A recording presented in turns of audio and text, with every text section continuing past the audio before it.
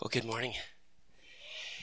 I thought it would just be really a good thing just to share with you a little bit about what's going on in our lives as you've been praying for us this morning and some of you for a lot of this week. On Tuesday night of this past week, my younger brother, Jordan, went home to be with Jesus. He had been at a Christian recovery center for almost 2 years now, and it's called Teen Challenge. He completed the program, and then he continued to live there because it was a supportive community where he could continue to grow in Christ and have that accountability and deep fellowship. And, you know, we are just so grateful to God that he had the best 2 years of his life, these last 2 years. It was the longest stretch he's ever had of sobriety and being clean, and we're just so grateful to have seen him thriving. Every weekend he would go and serve, nearly every weekend he would serve at Ruth and Naomi's, a street mission in downtown Chilliwack, because he just loved the poor and the broken, because that's where he was, and he got it. And he deeply loved Jesus and had just been, he and I would talk 1 to 4 times a week would be normal for us, and we would talk about Jesus and what it meant to follow him. And so I'm just so incredibly grateful for that relationship that he and I had. And he also struggled with significant mental health issues, and I didn't know it, but he had been off his medication for the last 2 months since beginning of January, and he had a serious episode this last week. He had ended up falling off the wagon and starting to use again, which often triggers some of the paranoia and things. And he was seeking help, but didn't quite get everything he needed for help, and he ended up taking his own life on Tuesday night. We rest in the promise of the good news of Jesus, and he rested in that good news as well. And so my request is that you just please pray for Teen Challenge. The staff and the students there deeply loved Jordan, and he loved them. And we got to go down on Wednesday, and they just shared stories of how Jordan was loving and supporting and helping them grow in Christ. And was so blessed by that. But they're struggling, and they just need our prayers and support. We'll be celebrating Jordan's life here at Summit Drive. This was his home church when he lived with us, probably a period of about a year. This was his church where he worshiped and came to young adults. And we're going to meet here on March 14th at 2 p.m., and you're welcome to join us. No obligation, of course, but if you want to come and celebrate his life with us, we'd love to have you here. My family, my mom, we're doing well because we're trusting in God's goodness. But of course, there's deep grief as well in the midst of it all. And so I'm just going to be on lighter duties for the next 2 weeks until his service. I'll still be doing some things that I need to get done and things that are life-giving and helpful, but I probably won't be taking any extra appointments. And so you'll probably have to seek out other pastors over the next couple weeks if you're looking for someone to chat with. But I just want to thank you so much for your support of Jordan over the years. I know many of you have supported him not only at the level of his community, but also some of you are his healthcare supporters as well. I just want to thank you so much for all that you've done for him. And I'm just celebrating this morning that there's hope beyond the grave, and it's a hope he lived in. And so, interestingly too, I got a good chunk of my sermon written by Tuesday afternoon. That almost never happens. God knew what needed to happen, and so I came Tuesday after the news, and I met with Colton, and I handed him on my manuscript and said, can you take the rest? And so thank you so much, Colton, as well, for just being a support. And this young man has loved me and our family well through this week, and I'm just so grateful for people like him in our midst. So let's just open ourselves up to God and all he wants to say and do through this message this week in our hearts. Colton, pass things on to you. Thanks, Dave. Let's pray. God, we just come before you and we lift up our pastor, Dave, and his family. God, be with them. We pray that your Holy Spirit, which is called the Comforter, would comfort them in the midst of this grief, God, that they would continue to hold on to the hope after the grave, the promise of salvation in you. And so, God, I just pray for him and for his family. And Lord, as we hear from your word, God, we just pray that our hearts that our imaginations, everything about us would look to you and would seek your face. We pray all this in your name. Amen. If you have your Bibles, you can open them up to 1 Samuel chapter 17. And if you don't have a Bible, we'll have the stuff come up on the screen as well. But Once you got those, say amen. Anyone got them? No. Okay. Amen. So, who or what do you fear? Like, what dominates your imaginations? What shapes your imaginations? See, we live from the imagination. We live from a set of deeply held beliefs and attitudes that form all of how we function in the world. When philosopher Charles Taylor talks about imaginaries, he talks about those unseen or unnamed assumptions, like things you probably don't even know are there, but have sort of shaped your imagination to believe or disbelieve. They answer questions like, do miracles happen?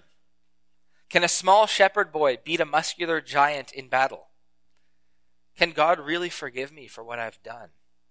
Can my broken heart really be made whole after a life of sin and broken relationships? What are those impossible situations in life that have you hanging your head looking down? What things shape how you answer those questions? Is it logic? Fear? What do we look to when we're faced with those big questions in life? Often we look to what we live for. What we live for shapes our imaginations. Do we live for power? When we're faced with a powerless situation, then what do we do? Do we live for pleasure? When hurt hits us, how do we escape it? See, the David story exposes each character's imaginations, what they think will help them achieve victory in whatever task or whatever is coming before them. Only one comes out on top. And why? Only one has a God-oriented imagination. While everyone else is looking around them, David is looking up. And so reading the David story, it's not simply about picking out certain character traits that we might want to follow and others that we might want to avoid. Mostly what dwelling on or even dwelling in these stories will do is to help us see God, help us form a God-oriented imagination. It's about learning to notice God, to deal with God and all the ins and outs, all the messiness of everyday life. Last week we looked at how, as we read biblical narrative, that there are crucial details given. And we saw that David had beautiful eyes, like eyes that see God. He has a God-dominated imagination, as Eugene Peterson so aptly put it. What made the difference about the way David saw the situation and his response, and those of Saul and his men, of David's big brothers even, in the valley of Elah, when Goliath came against them? We noticed last week how David was called someone after God's own heart. That there was something about his approach to life that was pursuing, that was directed towards God's heart. So as we dwell on the David story over the next weeks, we're going to be looking into what would help us grow into that same sort of God awareness and God dominated imagination. Like what makes that even possible? So as we dive into the story, let's see what our people in Israel are seeing before David even shows up on the scene. 1 Samuel 17, verse 1. Now the Philistines gathered their forces for war and assembled at Socoh in Judah. They pitched camp at Ephes Damim, between Socoh and Azekah. Saul and the Israelites assembled and camped in the valley of Elah and drew up their battle line to meet the Philistines. The Philistines occupied one hill and the Israelites another, with a valley between them. A champion, and that means man of the in-between place, like one who steps out to fight between the battle lines and wins. A champion. A champion named Goliath, who was from Gath, came out of the Philistine camp. His height was 6 cubits and a span. And there are a few different ways this is translated, but he is huge. He had a bronze helmet on his head and wore a coat of scale armor of bronze weighing 5,000 shekels. On his legs he wore bronze greaves, and a bronze javelin was slung on his back. His spear shaft was like a weaver's rod, and its iron point weighed 600 shekels. His shield bearer went ahead of him. Goliath stood and shouted to the ranks of Israel, "Why do you come out and line up for battle? Am I not a Philistine? And are you not the servants of Saul? Choose a man and have him come down to me. If he's able to fight and kill me, we will become your subjects. But if I overcome him and kill him, you will become our subjects and serve us." And then the Philistine said, "This day I defy the armies of Israel. Give me a man and let us fight each other." On hearing the Philistines' words, Saul and all the Israelites were dismayed and terrified. Now let's skip over to verse 20. Early in the morning, David left the flock in the care of a shepherd, loaded up and set out, as Jesse, his dad, had directed. So David was actually sent by his dad to bring bread and cheese to the battle lines for his brothers and the commanders of the army. He reached the camp as the army was going out to its battle positions, shouting the war cry. Israel and the Philistines were drawing up their lines facing each other. So David left his things with the keeper of the supplies. He ran to the battle line, and he asked his brothers how they were. And as he was talking with them, Goliath, the Philistine champion from Gath, stepped out from his lines and shouted his usual defiance, and David heard it. Whenever the Philistines saw the man, they all fled from him in great fear. Fear. Goliath fear is dominating this scene. You notice how many times we see the name of God come up in this section? See how often? Yeah, not once. No one speaks of God. Goliath actually becomes the point of all reference in the text so far. Eugene Peterson puts it well. When David showed up and joined Saul's encampment in the valley of Elah, Goliath dominated the scene. The huge giant, twirling his 25-pound spear with the careless ease of a cheerleader twirling her baton, was completely intimidating. His taunts across the valley, teasing and provoking the Israelites, each day made each man a little more of a coward. Goliath, his size, his brutality, his cruelty, centered the world. Goliath was the pole star around which everyone took his bearings. You ever have an experience like that? Right? Something happens or someone walks into the room, and because of that person's power or prestige, everyone takes their social cues from them. Some of us have had experience where someone like that walked in and our friends dissed us at the lunch table. Maybe it was a bully. Or maybe we're the ones who changed our perspective because we allowed something to dictate what we did or thought. Verse 25. Now the Israelites had been saying, "Do you see how this man keeps coming out? He comes out to defy Israel. The king will give great wealth to the man who kills him. He will also give him his daughter in marriage and will exempt his family from taxes in Israel." David asked the men standing near him, "So what will be done for the man who kills this Philistine and removes this disgrace from Israel?" Here it seems there's a little bit of humanity in David, and we're reminded of it here. David's an ordinary guy with an extraordinary God. By asking for clarification on what's being offered, though David has already heard, he knows what's being offered, his intent is to go and get that reward. That's made clear. David keeps bringing up the matter, too, as we'll read. Why? I mean, he is, after all, the 8th son. And back in those days, he wouldn't be getting much of an inheritance from his father. He has no real inheritance waiting for him. He's the youngest, he's the smallest. And David himself, he's pretty clever, and he has ambition. But it's an ambition marked by a trust in God. Next he says this, "Who is this uncircumcised Philistine that he should defy the armies of the living God?" The first person, the only person to bring a God-shaped imagination on the scene is David. And David names who this army was, right? Who they're supposed to be. They're the armies of the living God. They're enlisted in his army, so why are they not acting like it? But bringing God into the equation, it places this giant in his proper place.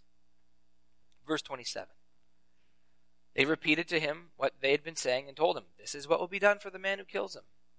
When Eliab, David's oldest brother, heard him speaking with the men, he burned with anger at him and asked, "Why have you come down here? With whom have you left those sheep in the wilderness? I know how conceited you are and how wicked your heart is. You came down only to watch the battle." "Now what have I done?" said David. "Can't I even speak?" He then turned away to someone else and brought up the same matter, and the men answered him as before. There's a lot of parts of this story, as we'll read, that are really awesome.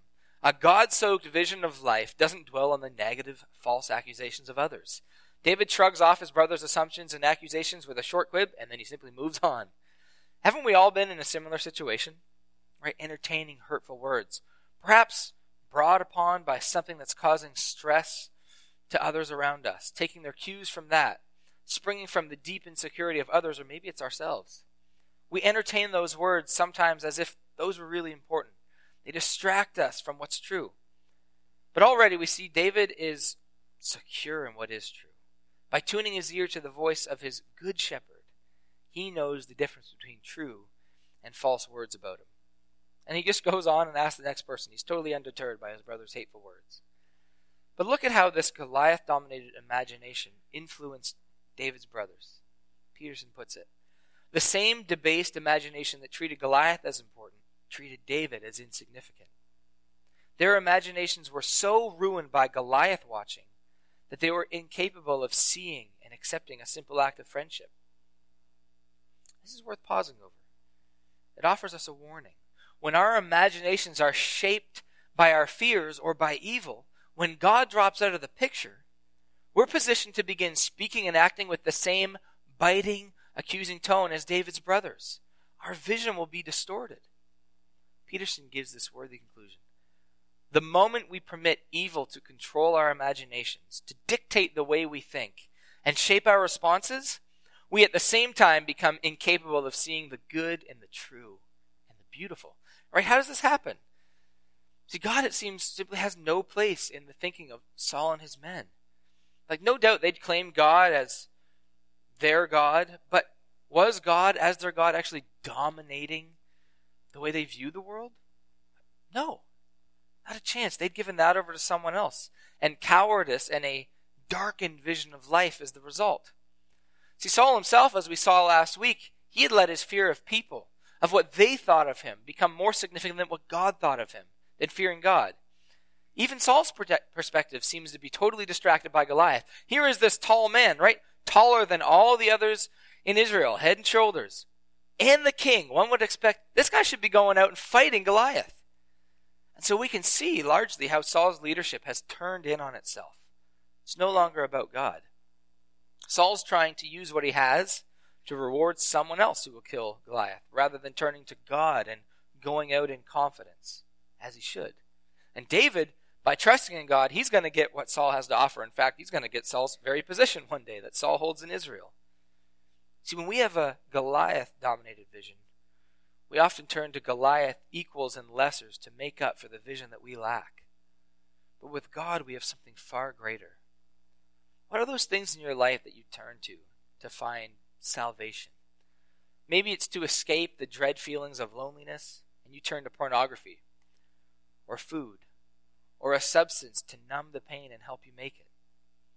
Maybe it's the dread feeling of being out of place, and so you look for belonging with whoever would have you. Maybe it's the feeling of inadequacy, so you use whatever you can get your hands on, credit cards, jobs, vacation experiences, to make you feel like you can measure up. How do we try to use other things around us to secure salvation, to give us a sense of wholeness or meaning in life, before trusting in God or coming to Him in prayer in need?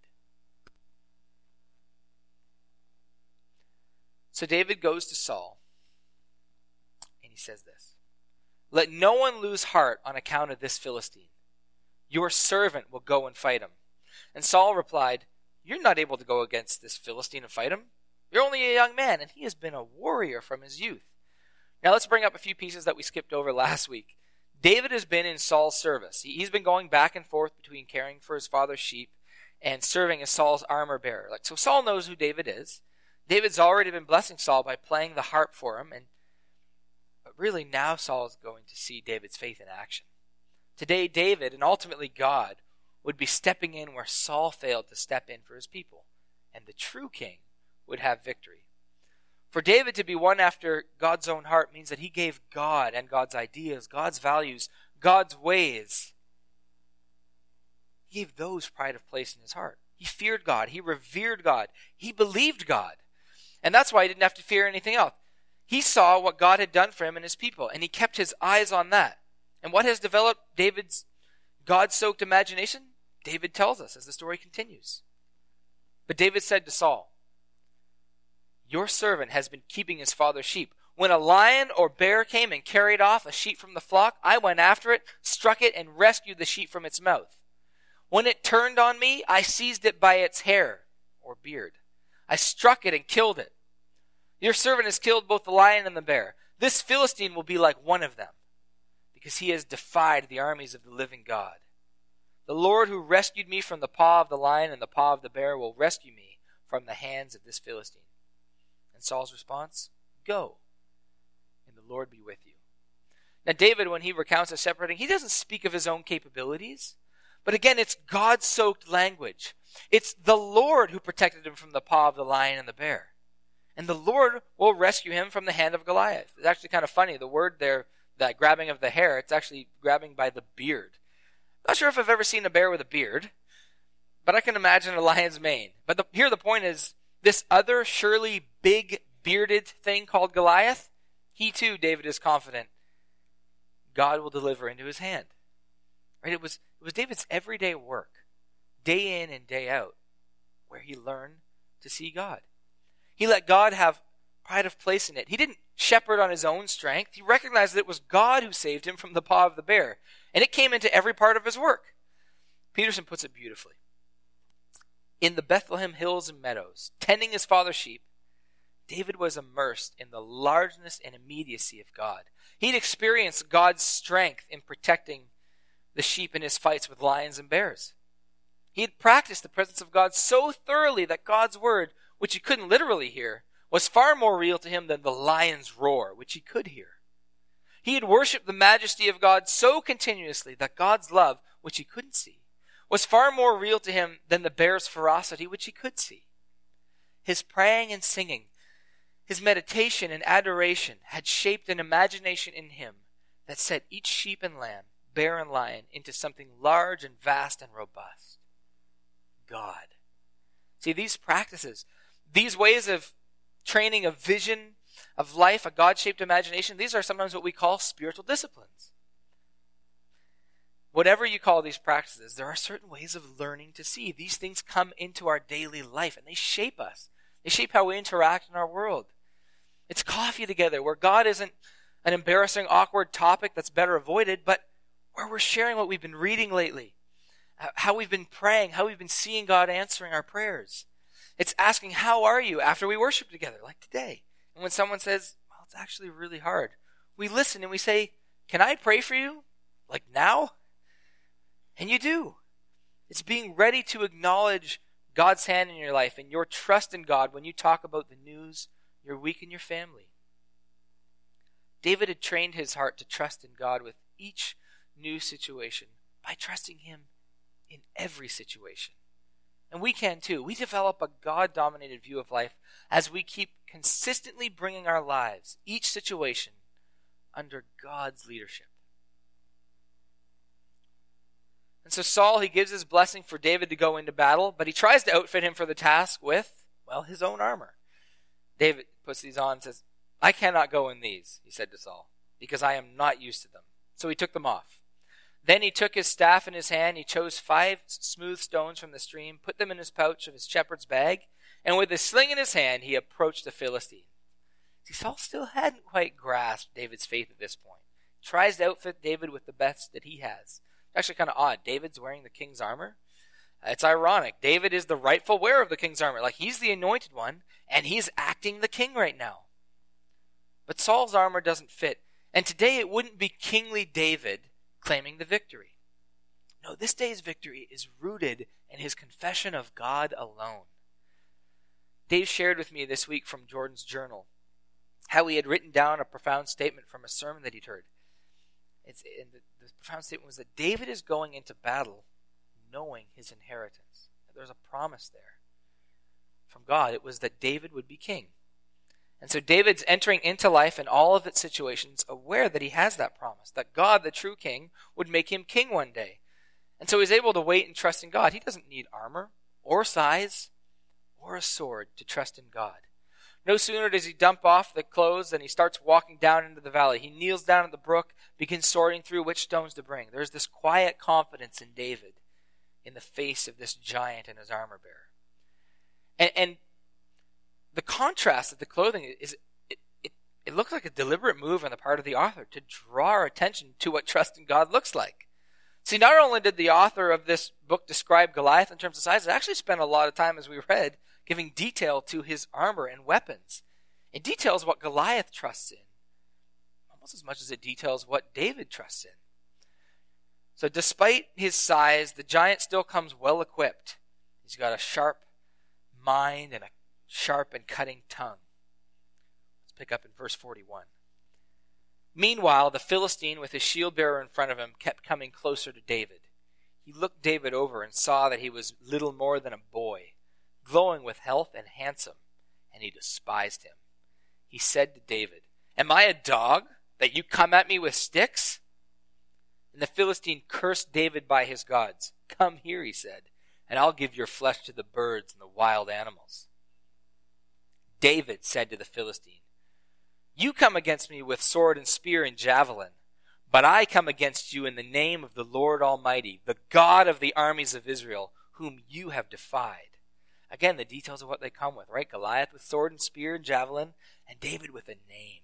The Lord Almighty, the God of the armies of Israel. He goes on, "This day the Lord will deliver you into my hands, and I'll strike you down and cut off your head. This very day I will give the carcasses of the Philistine army to the birds and the wild animals, and the whole world will know that there is a God in Israel. All those gathered here will know that it is not by sword or spear that the Lord saves, for the battle is the Lord's, and he will give all of you into our hands." As the Philistine moved closer to attack David, David ran quickly toward the battle line to meet him. Reaching into his bag and taking out a stone, he slung it and struck the Philistine in the forehead. The stone sank into his forehead, and he fell face down on the ground. A professor of mine once said, "It seems that for all of Goliath's wit and sharp mind for war and insult, he was misguided about David, unlike David's stone, which landed quite another thing in Goliath's mind." So David triumphed over the Philistine with a sling and a stone. Note it gives attention to what David doesn't have in his hand. Without a sword in his hand, he struck down the Philistine and killed him. And then David ran over, he stood over him, he took hold of the Philistine's sword and drew it from its sheath, and after he killed him, he cut off his head with a sword. There's a lot of significant things that happen in this battle, significant for how we understand the story in 1 Samuel. On display in this battle is the warrior, the tall and proud warrior who trusts in his armor, and a different kind of small and humble one. As Hannah's song in 1 Samuel chapter 2 says, "The tall one in his prideful words is brought low," and brought down to size, actually, as David severs his head. David, the humble one, is exalted. Goliath's head is carted off to another city, a city that actually isn't yet inhabited by the Israelites, the city of Jerusalem, where David is once again foreshadowing his role and impact on God's people for years to come, but ultimately how God will exalt David and a descendant of his to bring about that God-dominated imagination to those who fear him, the kind of vision that is after God's own heart. See, David went into battle wearing no worldly armor, but trusting in Yahweh, his Savior and God alone, to protect him and fight the battle. Though he was the rightful king, he went into battle with a giant armed with something totally unexpected. And our Savior Jesus, he did that. He came not in great armor, but wrapped in swaddling clothes. And later he came not with a sword or a spear, but with a crown of thorns and a tattered robe, a body whipped and scorned. And through that he was victorious over sin. And in many ways the same thing goes for us. Right now we are broken people. We're not yet delivered from the final stain of sin in our lives. And we too, you see, though like David, we have an inheritance, a royal one, awaiting us as God's children. We cannot claim kingly victory over our sin on our own account, by our own armor. We too, like the shepherd boy David, come to the battle outfitted with no armor of our own, but Christ's alone. Jesus says that those who are found in him, as Isaiah 61:10 says, are clothed with garments of salvation and arrayed in a robe of his righteousness. As a bridegroom adorns his head like a priest, and as a bride adorn herself with her jewels. As one dressed in white, as Revelation puts it, whose name is in the book of life. Those people, it says, will walk with God. See, it's Christ who makes that possible, who reconciles us to God, his work on the cross. He is the king who came to defeat a greater evil, a descendant of David, and yet far greater. And as Jordan had wrote in his journal, David was entering into life in all of its situations, aware that he had a promise, that he'd be king one day. And so he's able to wait and trust in God. He didn't have to manufacture anything, but trust in God. And if we know who we are and what the promise of eternity holds for us, like both now and not yet, we can enter into life situations. Yeah, we're not armed with quite the same promise that David had, but with a greater promise. Right? One that sees that Christ has brought us into a reconciled relationship with our mighty God and given us a promise of life with him forever. One that can't be taken away. See, stories shape our imagination. And that's why God gives us his word. It's supposed to shape our imaginations, to shape what we believe in, how we live, who we trust in. So as we close today, I'd actually like us to just sit and listen to God's word. To hear, to imagine, to ingest God's word to us. We're going to look at Psalm 23. And I don't know if this experience forms at least part of the background of Psalm 23, this time with Goliath, but we can imagine it. The Lord is my shepherd, I lack nothing. I don't need armor because I have God with me. He makes me lie down in green pastures. I'm secure with him. He leads me beside quiet waters, like those waters where David selects 5 smooth stones. And even though I walk through the darkest valley, like the literal valley of Elah, where he's going against Goliath, I will fear no evil, for you are with me. Like I protect my sheep, God, you will protect me as well. The world around me won't dominate my imagination because you do, God. Let's read Psalm 23 together and reflect on it as we close.